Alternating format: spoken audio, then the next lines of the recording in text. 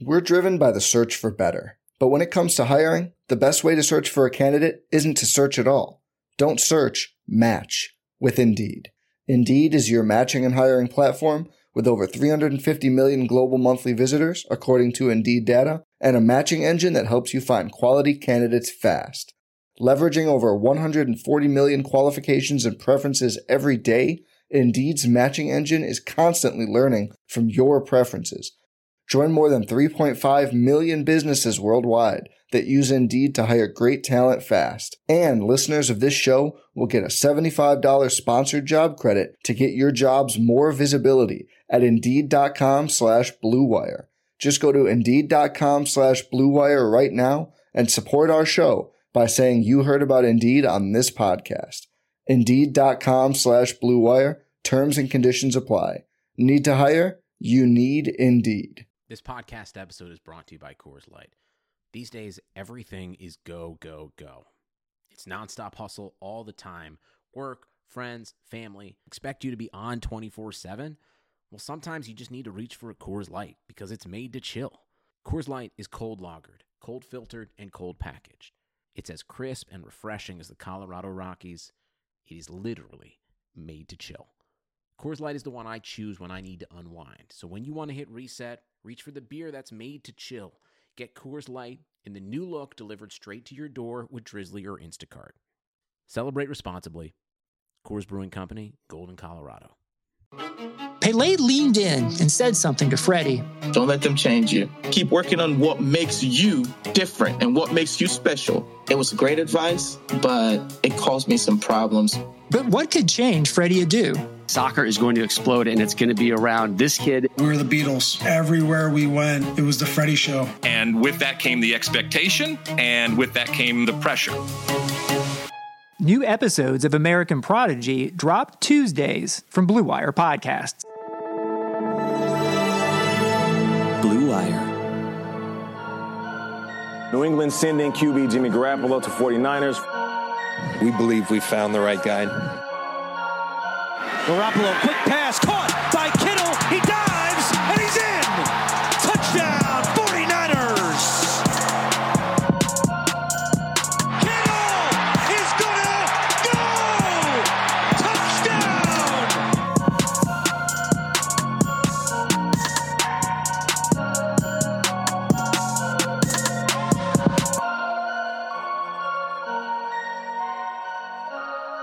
What's going on, everybody? Welcome to another episode of Striking Gold, your 49ers podcast on the Blue Wire Network. This week's episode is sponsored by Indeed, Pepsi, and BetOnline. My name is Rob Louder. I cover the 49ers for the Blue Wire Network. Joining me is my co-host, former NFL defensive back, Eric Crocker. What's going on, brother? I'm about to nickname myself GM Crocky because I'm watching Justin Herbert right now, and obviously we watched a lot of Josh Allen this year, and I'm like, dude, if I'm GM, well, forget it. I am GM because I'm nicknaming myself GM. You are what you choose to be, bro. Right. Like, you can't tell me I'm not that, right? I mean, I'm just going to speak it into existence. I'm taking the quarterback high, and I'm taking whoever the most talented guy is, right? And that doesn't mean like this guy's going to be a finished product right now, but I'm saying like I'm betting on talent because I'm watching Justin Herbert right now. And there's just some things that's like he can do things that people that aren't as talented, they can't do it. And he's making it look easy, and he's a rookie. I hear all this stuff about, rookie quarterbacks, they need time to develop. We're the championship window, blah, blah. Fuck all that. Fuck all the championship window, all that. Like, when you mean to tell me if Justin Herbert was the quarterback of the 49ers right now, they, and healthy, of course, they couldn't compete for a championship? Like, you can't tell me that. I'm not saying, like, they would win it all, but I'm just saying, like, I'm looking at how he's playing, and there's nothing you can tell me that says the 49ers would not be a playoff team with this dude at quarterback. I'd say even if, say the 49ers had Garoppolo and Garoppolo went down, and it's this guy instead of Mullins, 49ers would be going to the playoffs right now. They'd be a wild card team. I strongly believe that with what I'm watching. It could be more than a wild card team. I mean, there's only one team that gets the bye now, so it's a little tough. But just watching it, I'm just like, man, shoot, give me the guy with the most talent, and I'm gonna bet on that, and I'm gonna bet on the process of getting this guy to understand what it is that I want him to do. Also, having these guys having a skill set that's easy to game plan around. I think that's the big part too, where it's like, hey, we don't got to do everything, but we're gonna do what this dude does well. And clearly, the guys that are more talented, they just do more things well, even if there's certain things that they aren't necessarily comfortable with doing right now. And I'm watching this game. Sorry, you guys, getting this little rant because it's about to be halftime in the Chargers game. But I'm just watching them and I'm like, it looks easy for them. Now, granted, Raiders defense does suck, but I've watched a bunch of Chargers games and this dude does the same stuff all the time. Not saying he hasn't had any hiccups or turnovers or anything like that, but every game he's doing things like, wow. And he don't got the offensive coordinator of the 49ers and still somehow is leading the Chargers to, I think they're the top 10 offense. They're actually the top 10 offense and defense. They're losing because of other factors like special teams and stuff like that. But no, coaching, stuff like that. But no, this dude is legit. He's legit. And it's tough when you watch 49ers roll out Nick Mullins. Obviously, I know he's a backup. He's supposed to be a backup. But you just watch the talent in which he does not possess. And then much different. He's undrafted. But then I'm watching Herbert. I'm just like, God damn, dude's good. Even if I was watching Garoppolo, okay, we'll just say this. I watched Derek Carr until he pulled his groin just now, right? So I watched Derek Carr and I watched Justin Herbert. And Herbert, if you didn't tell me which one was the rookie, I would guess it would be Carr because Herbert looks that good. Again, might be because defense, the Raiders defense ain't really all that great. But even then, it's the plays that he's making, the throws that he's making, how he's driving the ball, throwing down the field, throwing on the run, moving, making plays on the run. Like, he's doing a lot of good things. Now, I just airmailed a third down pass on the goal line to Keenan Allen. But it's okay. I've seen him dime a bunch of those. He's going to have a little hiccups. Dude's really good. If I'm GM Crocky, I'm betting on talent. And I'm not taking a guy like Kyle Trask or Mac Jones over Trey Lance. And it might be risky, but Trey Lance, big-time talent, has a really nice skill set, can do a bunch of things with him. Maybe not as refined or whatever. You got to, whatever. Fuck all that. Give me the talent. All right. Well, and I would say, too, that with Kyle Shanahan's acumen and how good of an offensive coach everyone kind of anoints him to be, including me. I mean, he's a phenomenal coach. But he should also, in addition to his style of play calling and the offense he likes to run, he shouldn't have any problem tailoring his system towards the strengths of whatever quarterback the 49ers drafted if they went that way. Rob, we've seen this before, right? Has Kyle Shanahan not proven that he can do that?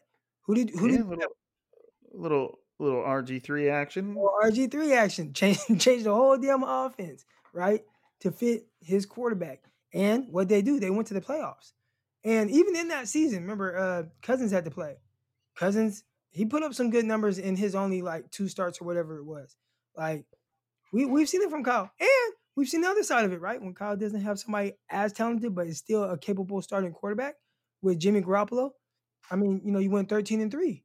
And Jimmy Garoppolo, nobody's going to mistake him for having the type of talent as an RG3, but definitely can play well enough to where it's like, hey, he is a starting NFL quarterback, and we can win with him. I mean, just give him somebody with a little bit, higher ceiling. That's all I'm saying. Sorry, guys. I know we always talk about quarterbacks. I'm just watching this, and I'm just like, damn, I wish I had that. And to me, it's just, it's just not that hard it's not that hard to fathom, like it's just not, and it's not that crazy of a thought. The fact that the 49ers, and we've talked about this multiple times over the last, couple of weeks, is if the 49ers aren't sold on the quarterback that they have in the building, then they need to do whatever it takes to get a quarterback in the building that they feel like they can do whatever they need to do. No handcuffs, no, I guess that's kind of rare, finding a quarterback where you can run absolutely everything you want to run. But again, maybe there's some tailoring involved, but whether that's a brand new rookie or somebody else, I mean, the Matt Stafford stuff just keeps coming up, and every time I kind of roll my eyes a little bit because I just think that's the least likely of scenarios, but you never know. But if a guy like that becomes available, like a quarterback where you know that his talent is vast enough to where he's going to be able to do everything you want him to do and maybe more, then you just do what you got to do to get him. Like there's just so much apprehension towards trading draft picks nowadays, and it's kind of like a hoarder's mentality. You know what I mean? Like everybody just wants to have a lot of draft picks, but then they just spend years talking about all the picks that didn't work out. Right. So then I'd rather have 3 or 4 players that I'm very, very confident in that I gave up a lot of picks to get or trade up for or whatever, than have 7 or 8 players that I'm kind of just so about. It's right. Just if the 49ers have to trade up for a quarterback, and then that means that they don't have, they obviously don't pick until, that means they don't pick until the 4th round, and they don't have a 1st round pick next year and all that stuff. Who cares, man? Like, if you're confident about a direction, then just go that direction. And I don't think, and I do think the 49ers have not had a problem with that. You know what I mean? They have seemed very decisive when it comes to trading for other players in the league, trading up for a player that they love. So I do feel like if the 49ers have convinced themselves that a rookie quarterback is their 1st round target, I really am convinced that they will do what they need to do to go get it. They've kind of just proven that they have no problem being aggressive in obtaining. And the most widely talked about example of that is how everybody loves to talk about how the 49ers traded up for CJ Beathard as if it's some huge deal. Trading a super late round pick to move up a few spots into the 3rd round like it was this is our franchise quarterback type deal. But hey, my point being, the 49ers wanted to get CJ Beathard when they wanted to get him, so they gave up a late round pick to go get him. Obviously, we're talking about much higher stakes now when it comes to trading up for a quarterback in the 1st round. But the opportunity may be there. If you look at the draft order right now, you've got the New York Jets 1st, Jacksonville 2nd, and then the first quarterback on that list, the 1st team on that list that does not need a quarterback is the Cincinnati Bengals at 3. The Chargers are at 4. They don't need a quarterback. Dallas is at 5. They could need a quarterback, but I really think that they're going to try and work things out with Dak. And then you have Carolina, who's probably in the quarterback market. Atlanta probably in the quarterback market. So I mean, there's a cushion there and obviously this could change as the season goes on, but there's a cushion there of 3 teams that don't need quarterbacks. And the 49ers are sitting 9 to 10 spots behind them. That is not a massive trade. That is not out of reach. That is not, they're going to have to offer a lot as to make sure that no other team that may have a higher draft pick than them can create an offer that's more enticing. But we've just seen so many little comments here and there about how it looks like the 49ers are going to be out of reach of the top quarterback. Nope. Not even a little bit. Yeah, and I would trade up. I mean, okay, so would you do this? That's crazy we got on this topic because this wasn't really what. Hey, we're on this topic. If you're not on the quarterback topic, then press pause. Get the fuck out, man. We're talking about it. Let's go. Yeah. So, do you remember? Well, obviously you are going to remember this, but a few years ago, the Jets traded up to pick 3. Now, they took Sam Darnold. I don't know if Sam Darnold was their guy the whole time, but they traded up to 3, not really knowing what the Giants were going to do, because that year it was looking like the Giants would probably draft a quarterback, but they ended up taking Saquon. And maybe they had intel that the Giants would take Saquon, but they didn't really know exactly what they're going to do, but they traded up way ahead of time, like before the draft. And I think that they were okay with, or you had to be, kind of like even what the Eagles did as well, with, look, these are our top 3 guys at quarterback, and we're going to get one of these 3 guys. And we're comfortable with that, right? And the Eagles did that with Carson Wentz. I don't know how certain they were that the Rams would take Jared Goff, but they said, you know what? We're going to get one of these 2 guys, and we're comfortable with both of them. right? And then I look at what the Jets did, and I'm not saying like obviously it doesn't always work out. None of this stuff there's no science to it and no exact science like it's 100% going to work out. Even if you're the 49ers, there's a chance that it doesn't 100% work out. But I will say this: with what I'm watching with Justin Herbert right now, the one thing that really helps him, and because there's going to be a lot of people that are saying, well, that's an outlier position. No, the outlier thing that's going on there is he went to a good team. He went to a team with a lot of offensive talent. He went to a team with a lot of defensive talent, right? And most guys that get drafted to teams don't really go to teams with an abundance of talent. Same thing with let's see, the Jets, with Sam Darnold, team around is bad. The Browns with Baker Mayfield, they've done a lot since Baker Mayfield has gotten there, but originally it wasn't a roster that was like loaded, right? Most times quarterbacks that are drafted high don't go to ideal situations, and whoever goes to the Jaguars, it's really not an ideal situation, right? Like your receivers are okay.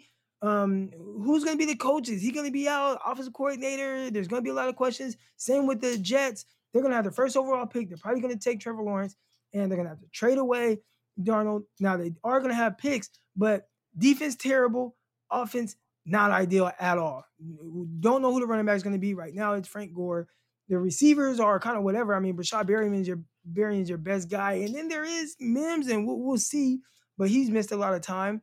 Not an ideal situation. But a team that goes to the 49ers you're not, for the reasons why some of these other teams might not work out, aren't going to be the reason why somebody goes to the 49ers is going to work out. Because you're going to an ideal situation. The team is, for the most part, probably going to be stacked on defense, or really good on defense. Your offense, everybody's coming back, right? As long as you bring back Trent Williams and, you're going to have a good running game. You're going to have one of the best passing missed.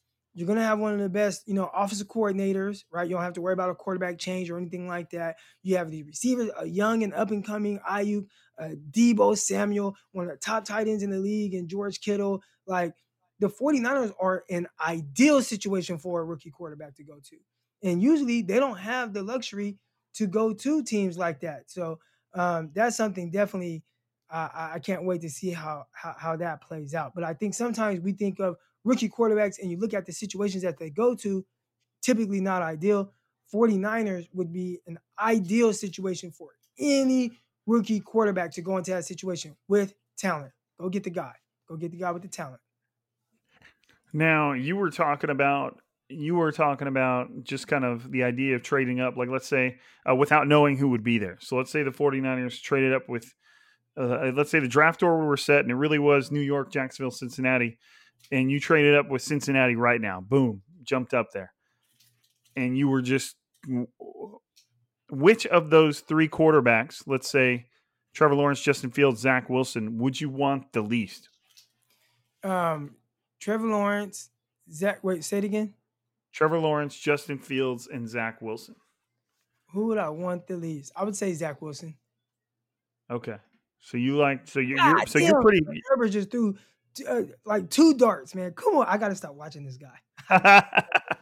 That's all right. I knew that was going to come when we were watching the game when we turned this on, just because it's a thing. But he just threw a touchdown, and it's just on a rope, just in between the corner and the safety. Nice hole shot, man. Like on a rope. Like, come on, man.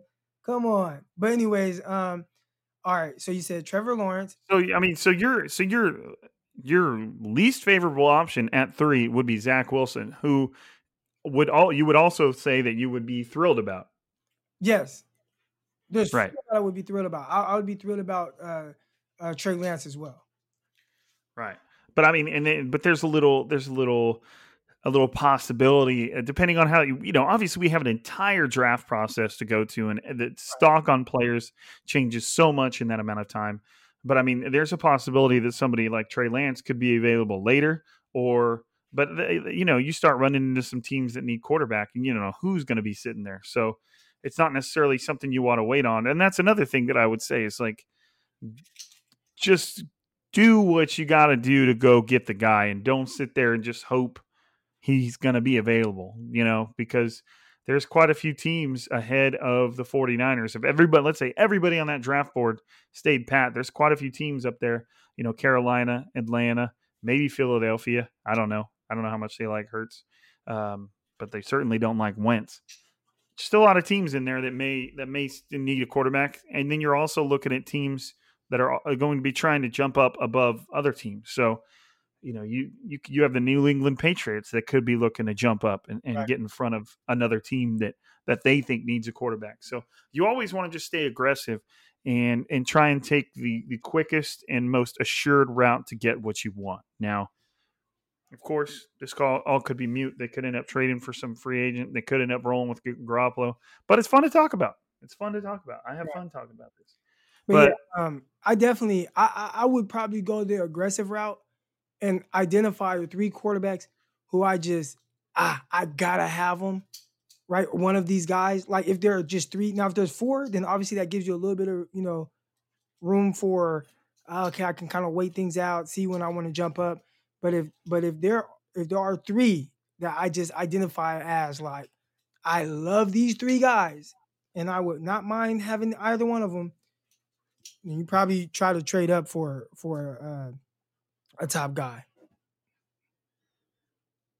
Right. Just get up there.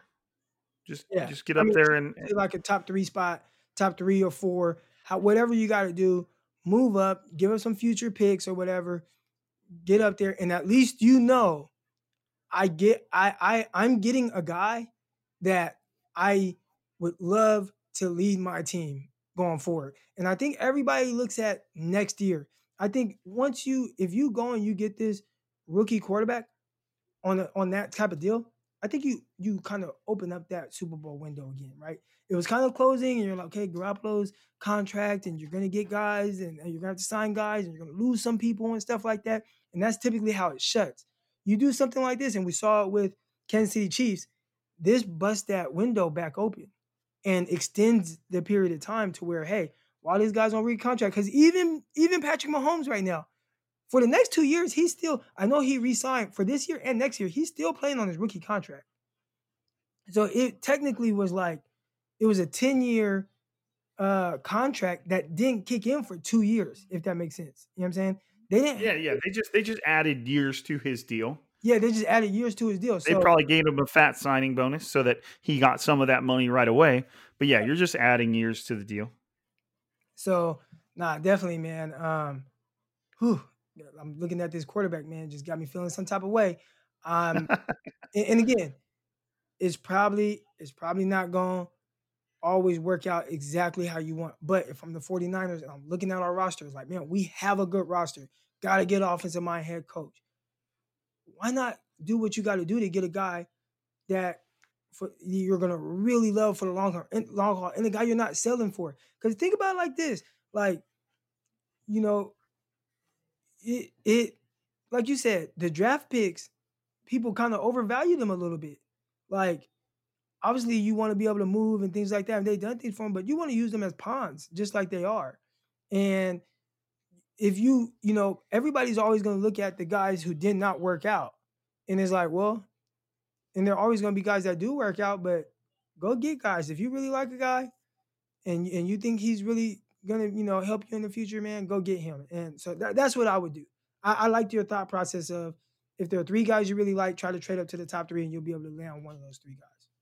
As long as you're okay with one of them. I mean, no matter what, the 49ers aren't going to – it seems like the 2 quarterbacks coming off the board, 1 and 2, is going to be inevitable. Now, if Cincinnati – they have a 2-game lead, as you could put it, on that number 3 spot. And let's say you only like 2 of them. Let's say you're not a big Justin Fields fan as a GM, but you still think most teams are, and you're like, okay, I still think Jacksonville is going to go with Fields. So at that point, maybe you have your offer ready. Maybe you've already talked to Cincinnati and said, look, if Fields goes number 2, then we are trading up with you, and here's what we're giving you. That happens all the time. I believe that someone had a trade offer worked out with Denver a couple years ago, and they thought there was no way that Bradley Chubb was going to make it to them. And they already had a trade worked out with another team. And once Bradley Chubb was on the board, they were like, called him back and said, I'm sorry, we can't trade anymore. So teams will work out stuff ahead of time, and they'll be honest and say, look, if the scenario plays out how we want it to, then we're going to come up and we'll be trading up with you, and here's what we're getting and all that good stuff. So maybe the 49ers do that. Maybe they see 2 quarterbacks go off the board that they were hoping would, and the one that they want is left at number 3, and then they call the phone and boom, there it is, stuff like that. So obviously we have an entire offseason to talk every little draft scenario, which is going to be fun. I think that's going to be fun considering how many different aspects of, we'll have podcasts where we're talking about, hey, if the 49ers want a quarterback, what are they going to do? Let's say the 49ers want to sit tight. What quarterbacks could be available? Let's say the 49ers end up going with Garoppolo. What targets are worth trading up for? All this, the possibilities are endless, folks. So let's get a quick word in from a quirk word. You heard it here first. A quick word in from our sponsors. Then we'll come back and we're going to talk some Dallas and some 49ers.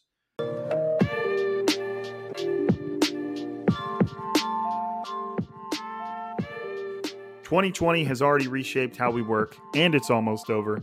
Businesses across the globe are challenged to be their most efficient, which means every hire is critical. Indeed is here to help. Indeed is the #1 job site in the world with more total visits than any other job site, according to ComScore. Indeed helps you find quality candidates quickly so you can focus on hiring the person you need to keep your business going. Unlike other sites, Indeed gives you full control and payment flexibility over your hiring. You only pay for what you need. You could pause your account at any time, and there are no long-term contracts. And now, Indeed's new way of matching you with candidates instantly delivers a short list of quality candidates whose resumes on Indeed match your job criteria, and you can contact them the moment you sponsor a job, making Indeed the only job site that can move as fast as you do. Right now, Indeed is offering our listeners at Striking Gold a free $75 credit to boost your job post, which means more quality candidates will see it fast. Try Indeed out with a free $75 credit at Indeed.com/BlueWire. This is their best offer available anywhere. Go right now to Indeed.com/BlueWire. Offers valid through December 31st. Terms and conditions do apply. Thanks to a lack of natural athleticism or commitment, or overbearing sports parents, fewer than 1% of 1% of 1% of people will ever play professional football.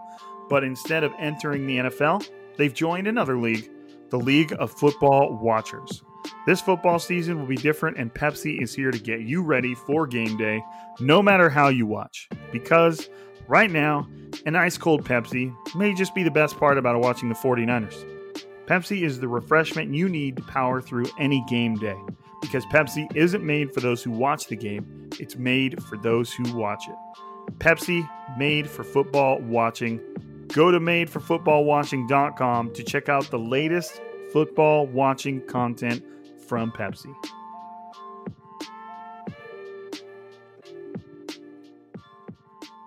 So, how about them Cowboys, Croc? What do you think? What are we thinking here? Now, one thing that I would like to relate this to is when the 49ers lost to Washington. I think it was just a little bit after they lost. Somebody got in my, I can't remember what exactly I tweeted, but somebody was on my Twitter, and all they said was, well, at least, they're going to beat the Cowboys. And then I remember replying to that person with a quote tweet, and basically it was that gif where he's like, you sure?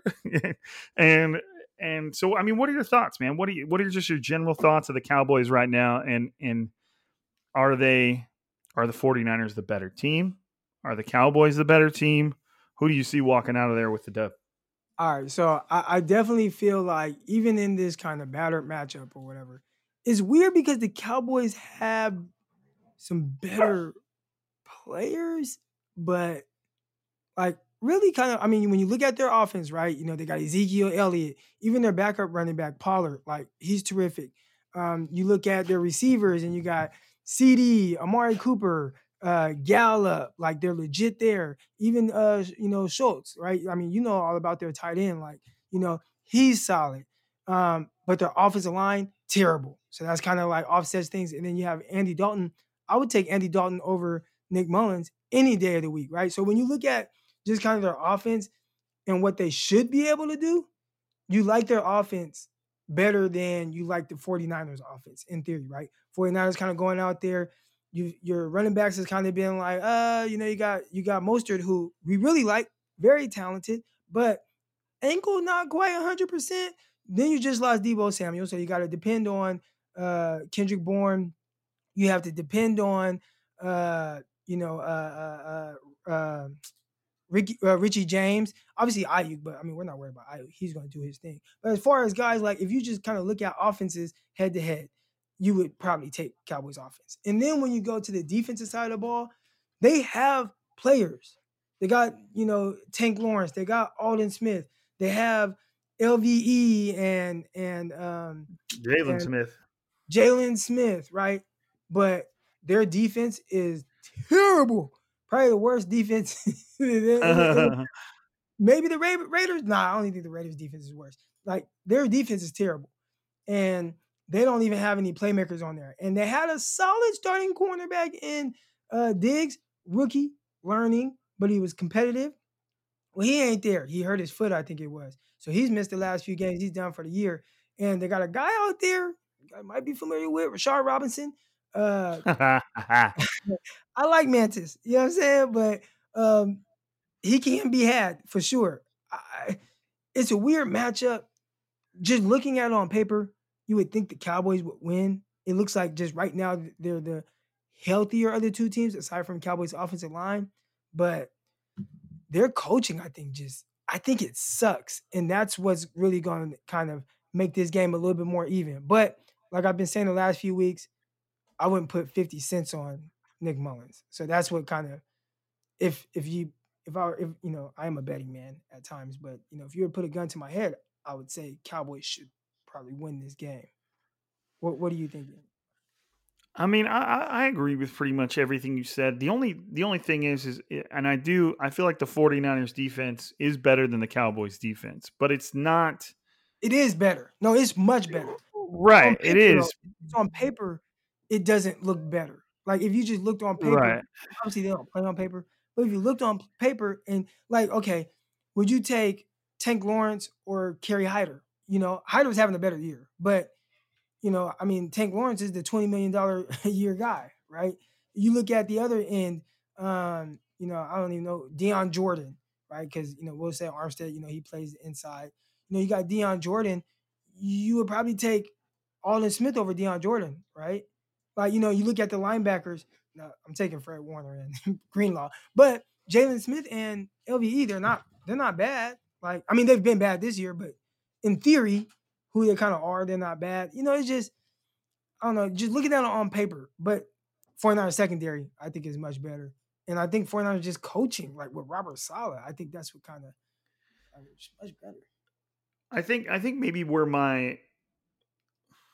I feel like maybe my apprehension for the 49ers stems from Dallas's ability to score. Now, obviously, they're running on a backup too, but Andy Dalton is miles ahead of Nick Mullins.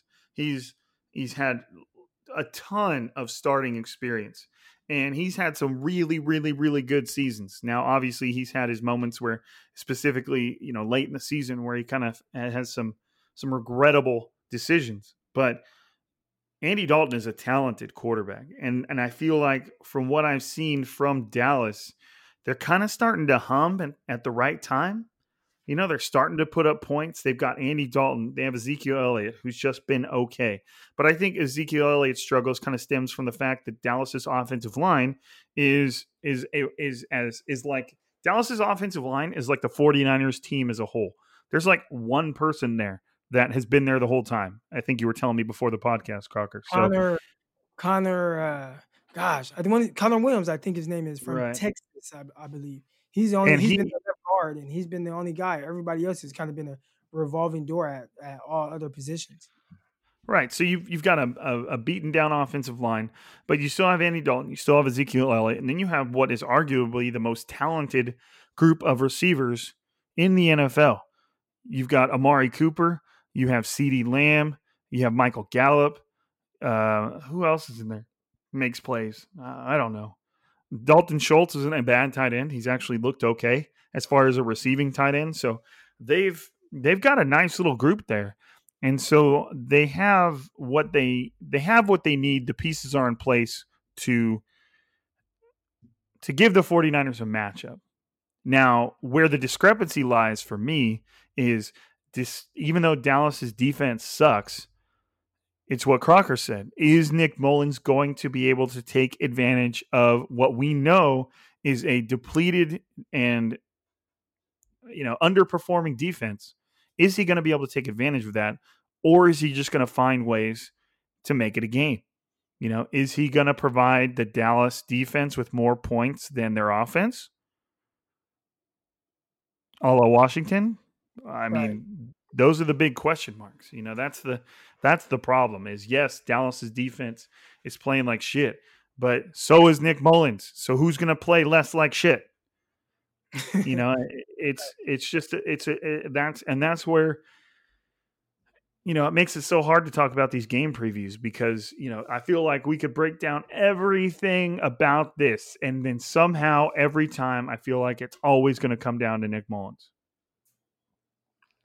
And it's so boring in a way. Of course it's going to come down to Nick Mullins, but it's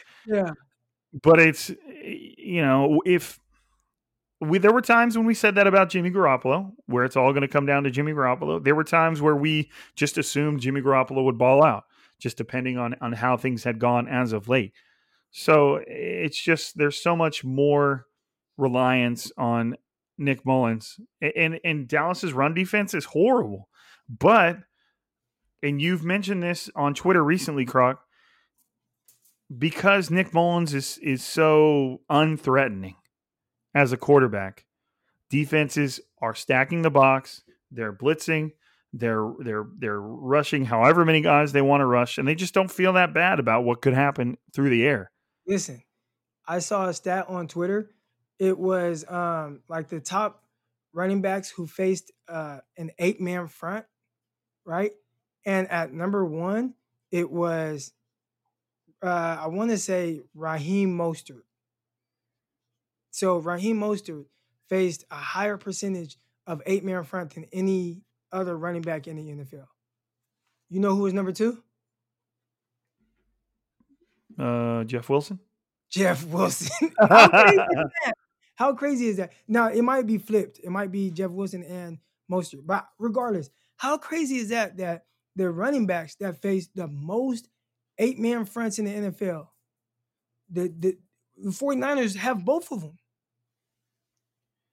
It's and that problem, Jimmy Garoppolo has been the quarterback for some of these guys' stats. So it's like, it just means that defenses, whether it's a little bit of Jimmy Garoppolo that we've seen this season or the lot of bit of Nick Mullins that we've seen this season, they don't respect anything that we're putting behind center, so that they're just going to load up the box. They're probably playing a ton of man coverage. And they're just saying, look, we don't even really care if your guy manages to get open because we don't think your quarterback is going to hit him or see him. So that's why it's just stacked boxes and not a lot of yards per carry. Everybody likes to talk about, oh man, Dallas is horrible on the ground. We could really run the ball. If all things were equal and you had a confident quarterback that could threaten defenses through the air, yes, the 49ers would probably be able to take advantage of a Dallas defense that can't stop the run very well. But they're going well, right? Where Buffalo, that was everybody's thing, where it's like, hey, Buffalo, their defense, their run defense is terrible. You can run off the edge and yada, yada, yada. And my biggest thing was, well, that would be nice, but the 49ers have Nick Mullins at quarterback. And if I'm Buffalo, I'm loading the box and I'm making Mullins beat me, and I'm not gonna lose by the run. And the 49ers had 80 rushing yards, and they could never really get in a rhythm offensively to be able to run the ball like that. You know what I'm saying? Now some of that's what I mean. It's like you can talk about how bad a team is against the run, but when that team knows that your quarterback is mediocre at best, and you're Kyle Shanahan's off. We saw Seattle with Jimmy Garoppolo. Remember, Seattle was the worst pass defense in the NFL. And what happened? You know what I'm saying? Like Seattle, like the 49ers made them look like they had the best pass defense, because all they said was, you know what, we're just gonna keep like blitzing your quarterback and we're gonna rush him, and he felt hurried and he's starting to throw weird interceptions and like all type of stuff. He made that Seahawks defense look like elite, and that was even that's what I mean. It's like, I mean, Jamal Adams being able to affect the game because he didn't play. Like, just imagine if he would have played, it probably would have looked worse. So that's what you're saying when you say like how teams view the 49ers quarterbacks behind center, and you know how tough it is for Kyle Shanahan. It probably has to be extremely difficult for him to feel like his hands are kind of tied behind his back, and you can only do so much to hide the quarterbacks. He did it all last year. I don't want to say hide. He played to his quarterback strengths, but his quarterback strengths aren't some, you know, big time talent type thing. It's, hey, I can throw between the numbers over the middle, and if you dial up some deep shots, I can win there. But it's not something like, oh yeah, I just got this quarterback and his strengths are, you know, really opening up everything else on the field. Like, but I watched the first drive. Well, I'm watching the entire game, the Chargers game, but from the jump, you see how much the defense of the Raiders respected the ability of Herbert to stretch the field, and the 49ers just teams aren't really respecting them from that standpoint. And what I was going to say earlier was Kyle Shanahan's offense, even when, let's say, 2016, with Matt Ryan, Julio Jones, Devonta Freeman, Tevin Coleman, and that whole group, Mohamed Sanu, that whole group that set a record-setting for offensive production. Even with all of that talent and a quarterback that was doing exactly what he wanted him to do in that offense, Kyle Shanahan's whole system still relies on the run, and it's still predicated around running the football.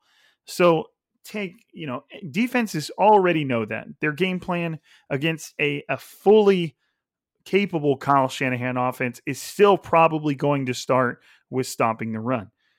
Now you have a Kyle Shanahan offense that has a backup quarterback that probably, I don't know, might not even be a backup for that much longer. We'll see. Of course, like, it's just like it magnifies what a defensive game plan would be. A defense, even with everything humming, is going to want to stop Kyle Shanahan's run game. Now, with Nick Mullins back there, they just laugh and they're like, dude, our entire game plan, every single ounce of it is going to be stopping the run. And we'll just see if Nick Mullins can play the game of his life, because we don't think he can. And so far, not only has he not played the games of his life, which, again, we're talking about a backup. The expectations have to be limited. But not only has he not played the game of his life, but he's just been perfectly fine throwing the ball to the defense. Right. You know, I heard a stat. Nick Mullins in college threw more interceptions than touchdowns. So, why are we surprised? I mean, I know, but I'm just saying, like, to hear that kind of puts things into perspective of who he is. I think he, in theory, is a gunslinger.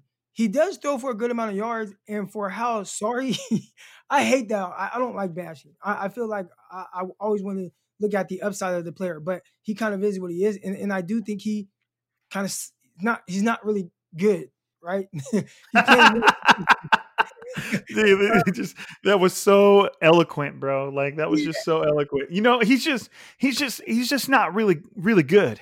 Yeah, right. So that's me trying to put it as nice as possible. I don't want to sound like I'm bashing players. You know, he has made a career in the NFL, and I think he's going to play even a few more years. After that, I'm not sure, but probably going to be a terrific coach. But he was a turnover machine in college too, and he has this gunslinger mentality. And people kind of compare it to Favre, and Favre turned the ball over, but Favre did a lot of special things as well. And Favre could really kick your ass. And even if he threw, an interception or whatnot, which I think he's the all-time leader in interceptions, he still can do some special things, to win the game. And that's what you're not going to get that from Mullins. But Mullins, I think he has that kind of mentality without having that type of talent. So it's like, for somebody who really should just be kind of,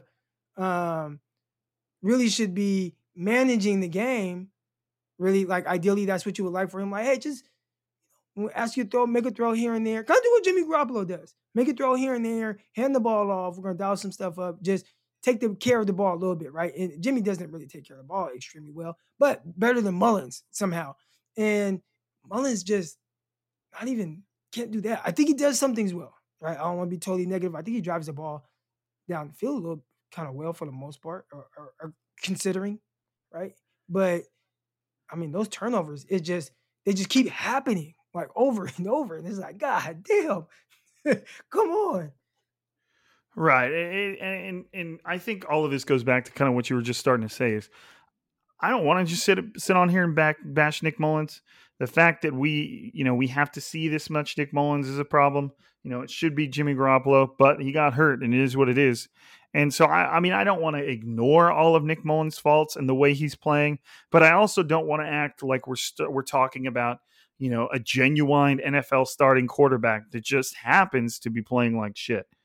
But Nick Mullins is who we have. Yeah, we're talking about the difference between the 49ers being able to win this game and not. And like, if the 49ers don't win this game, why? Okay. Say the 49ers lose this game. Why do you think they lose it? Nick Mullins. That's it. So like, regardless of if he's in this position because he should be, or whatever the case is, he's a backup, and we have to look at him as such. But the fact of the matter is, he's in the game, and more times than not, he's going to be the reason the 49ers lose the game. 49ers should be in contention for the playoffs right now. They've lost 2 games to 2 bad NFC East teams because of Mullins' turnovers.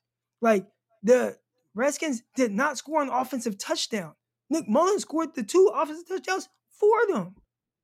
Like, you know what I'm saying? Like, that's crazy. Touchdowns, period. Those were the only touchdowns scored by Washington was thrown by Nick Mullins.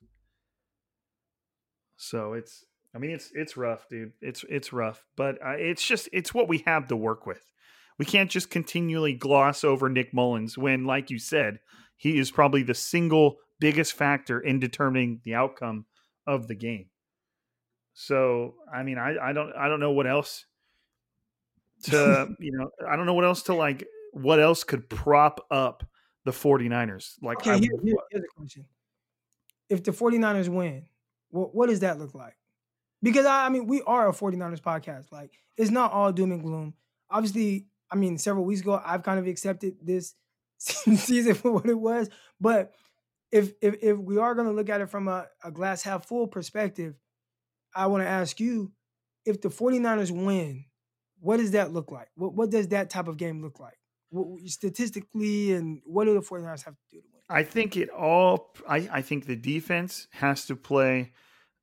I think in any scenario here on out, because you're looking at the Cardinals and the Seahawks, I think in any scenario from here on out, the defense has to play its best game, kind of like how it did against Washington, even though it's going to face better offenses.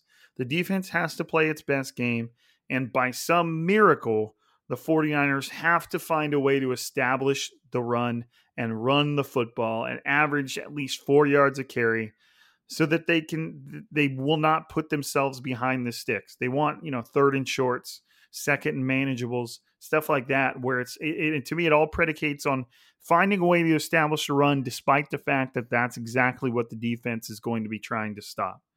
And I have no idea how that's done. I'm not the Kyle Shanahan. It's just a matter of the fact that you cannot put success on Nick Mullins, because when Crocker asked me, what does the win look like?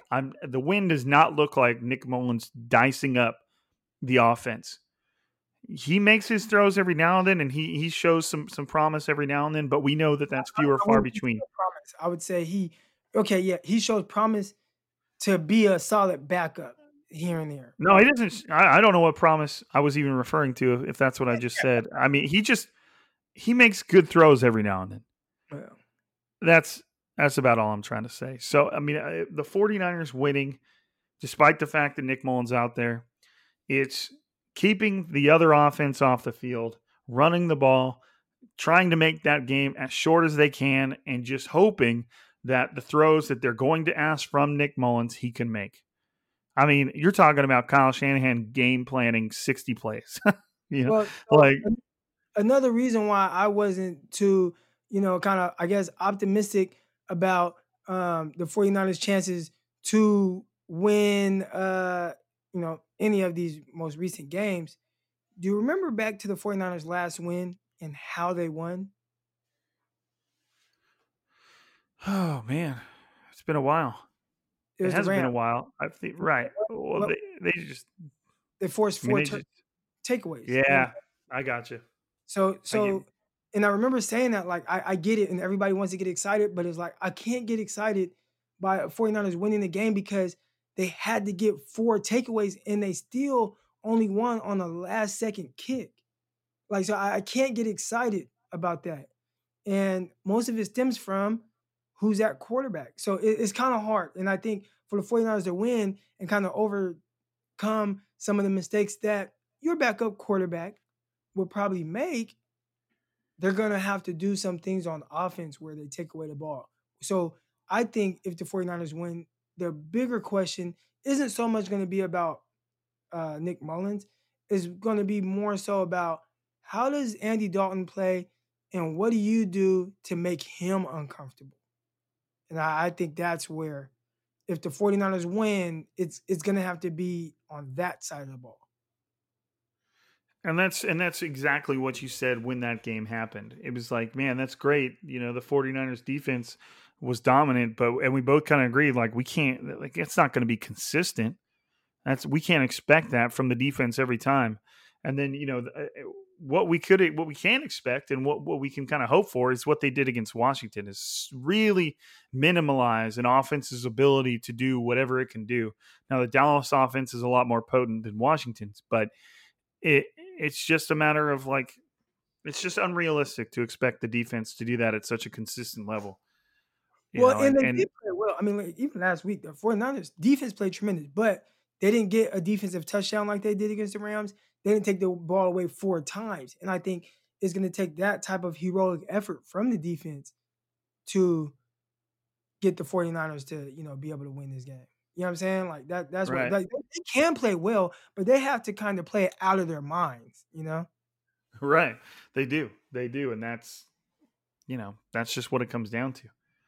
That's just what you're basically, everybody has to do what they can to overcome what Nick Mullins is going to do, which to me means running the football despite the fact that everybody's going to be expecting you to run the football, and then the defense has to play out of their mind. Right. It's mind-blowing. Did you see something about Nelson Aguilar's finger? Yeah, it was crooked. Oh, he broke it?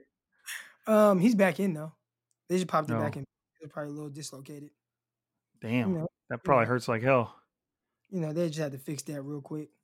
Well, I'm in the fantasy football playoffs, man. It would be nice if he could do a little bit more than he's doing, because now Aguilar's dislocated his finger, and Derek Carr is out of the game. So it's like the universe just does not want Aguilar to have a successful game for me. Well, they threw it to. After that happened, they threw the ball to Nelson Aguilar in the end zone. He got pass interfered by Chris Harris Jr. and they got the ball on the 1. They scored a touchdown. Right.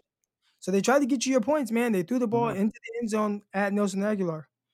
Right. Yeah, that was it's the ebb and flows of fantasy football. Aguilar put up 22 points last week. He's been he's kind of up and down, but lately he's been a little more consistent and been good. But the moment I try and trot him out there in the playoffs, that's how it works, man. But yeah, it's a little risky. All right. Well, I don't know, man. I mean, I think we covered it pretty well. Let's hope the defense. Let's hope the defense just dominates and the offense can hum. I don't know what you want to call it, man. Like, just whatever the anti Nick Mullins offense looks like, whatever you have to do to keep him from throwing the ball to the defense, that's what you do. And to me, it's as simple as running the football, but it's not that simple when that's exactly what the defense knows you want to do. So yeah, it's tough. And Kyle Shanahan even said it himself this week at a press conference. He said, look, like, most people don't like a backup quarterbacks, especially if you have to see too much of them. He's like, they're meant to come in for 1 to 2 to 3 games, and that's it, But once you start to see too much of them, nobody likes them. Right. Yeah, no, it's not. It's not ideal. That's exactly what's happened to Nick Mullins. Like, everybody was cool with that one game against Oakland where it was awesome. But once you got to see too much of him, it's like, man, I'm good on this. I think even then it was just like, maybe there's something. And then you watch them this year and it's just like, oh, hell no. Well, the Giants game, it was like, oh, yeah, watch out, Garoppolo. And then after that, it was just like, hell no, this dude's shitty. Well, no, because when people get on him, I feel like, what do we expect from him? He is a backup. So I think in short spurts, kind of like Mariota has to come in right now with man, this sucks that they just showed like a sky view of Las Vegas because they're playing in Vegas right now. Of course. And then we like, man, it really would be nice to go to a Raider game in Vegas, right? It would be pretty sweet. Yeah, just to go and stay in a hotel, kind of the whole thing, go to the game. And my wife's a Raider fan, so we're definitely going to do that. One of them would be cool though was the fact that like to and from the game, is such can be a huge pain in the ass getting to and from the stadium. But in Vegas, you stay at any one of those hotels, and you're not going to have to walk more than like a mile to get to the stadium. You stay in your hotel, you get drunk, eat good food, and if you want to tailgate, you go tailgate. If you don't, you just walk over when the game starts. Like Uber, I'm pretty sure too. If you're taking the Uber, that can't be too much. No, $10, right, right. So I mean, it's just a cool city for a game, and you see from the overheads, it's right there, just past like the Luxor and the Excalibur and all that stuff. So it's not far from it's right there, as close to the Strip as something that big could have been. So I've been by it when it was under construction, and it's right there, man. There's no place in Vegas that you could stay and not get to go to a game there. So it is pretty sweet. I'm looking forward to, one, fans coming back to games, and two, the 49ers playing at Las Vegas. Because it's just like everybody's partying. 49ers and Raiders were supposed to play, I want to say, in Vegas during the preseason this year. Were they? Of course. Yeah. Of course. So the COVID vaccine is making its rounds. Whether or not you plan on taking that or not, I do not sit in judgment of anybody. But at least that's going to start preparing, human beings for returning to some sort of normal, right? So, yeah, that's what I want to say. Like, is that going to open things back up? I think it might take some time. Obviously not soon, especially with the fact that how quickly it's spreading. I think that's going to take some time, but I think it'll eventually make it to where, people are just a little more comfortable. Those that have had the vaccine theoretically can go out and do whatever they want, and it doesn't matter because their body has already been primed to defend itself. But I don't know. We'll see. Right now, I just think numbers are rising too sharply for a vaccine that's like slowly being rolled out to really have any noticeable impact. But when it comes to maybe next season and, a year or two from now, I think that we'll see some noticeable just differences in the way people treat all of it, I think. It's my expert opinion here on Striking Gold. Yep. That's why they pay you big bucks. Right, man. Rise Athletics, baby. That's all you got to know. Rise Athletics. I'll talk to you after, but had a good Hey, Rise Athletics. Y'all go about that, man. It's going to blow up. Yeah, you don't have to know too much about it right now. Just remember the name Rise Athletics. Yeah. Because it's coming. But all right, guys, that's it for us. I appreciate everybody listening right now. Without you, and let me see if I can I get to this fast enough to open it? Kevin Jones, our fearless leader at Striking Gold, sent us this breakdown image of everything Striking Gold has done throughout the year. And we're talking about, hundreds of thousands of downloads and almost 100,000 unique listeners, almost 100 episodes released just this year. It's been awesome to do this and to have this much success this quickly. I mean, Croc and I have not been doing this for a very long time. So to get all this support this quickly, we're only expecting it to grow. But I will always, at the end of every episode, tell you how much I appreciate it because I don't want to get complacent. And I want to always give you guys props for tuning in and helping support this podcast. So I do thank you. And we're coming up on the holidays, so just, pay it forward. Be kind to everybody. But hey, the next time we'll be on here will be Sunday after the Dallas game. Talk all about it and all the great things that I'm sure we'll have to say. And we will see you then. But hey, for another episode, this is Striking Gold, signing out. Peace. Football is back. It's in full swing. You might not be at a game this year, but you can still be in on the action at BetOnline. BetOnline's going the extra mile to make sure you can get in on every possible chance to win this season. From game spreads and totals to team, player, and coaching props, BetOnline gives you more options to wager than anywhere else. You can get in on their season opening bonuses today and start off wagering on wins, division, and championship futures all day, every day. Head to BetOnline today and take advantage of all their great sign-up bonuses. Don't forget to use promo code BlueWire at betonline.ag. That's BlueWire. It's all one word. BetOnline, your online sportsbook experts.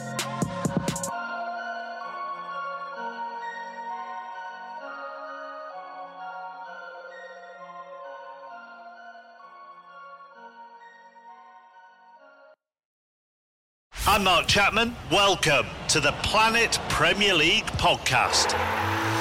Each week, Cesc Fabregas, Nader Manua and myself talk all things Premier League. As a player, you don't have time to talk. No. You don't have time to make a plan. You just need to deal with wave after wave after wave. We watched Coach Carter and he said, afterwards, the game's just about doing this for your teammates. And I remember looking around halfway through the film and half the squad was asleep.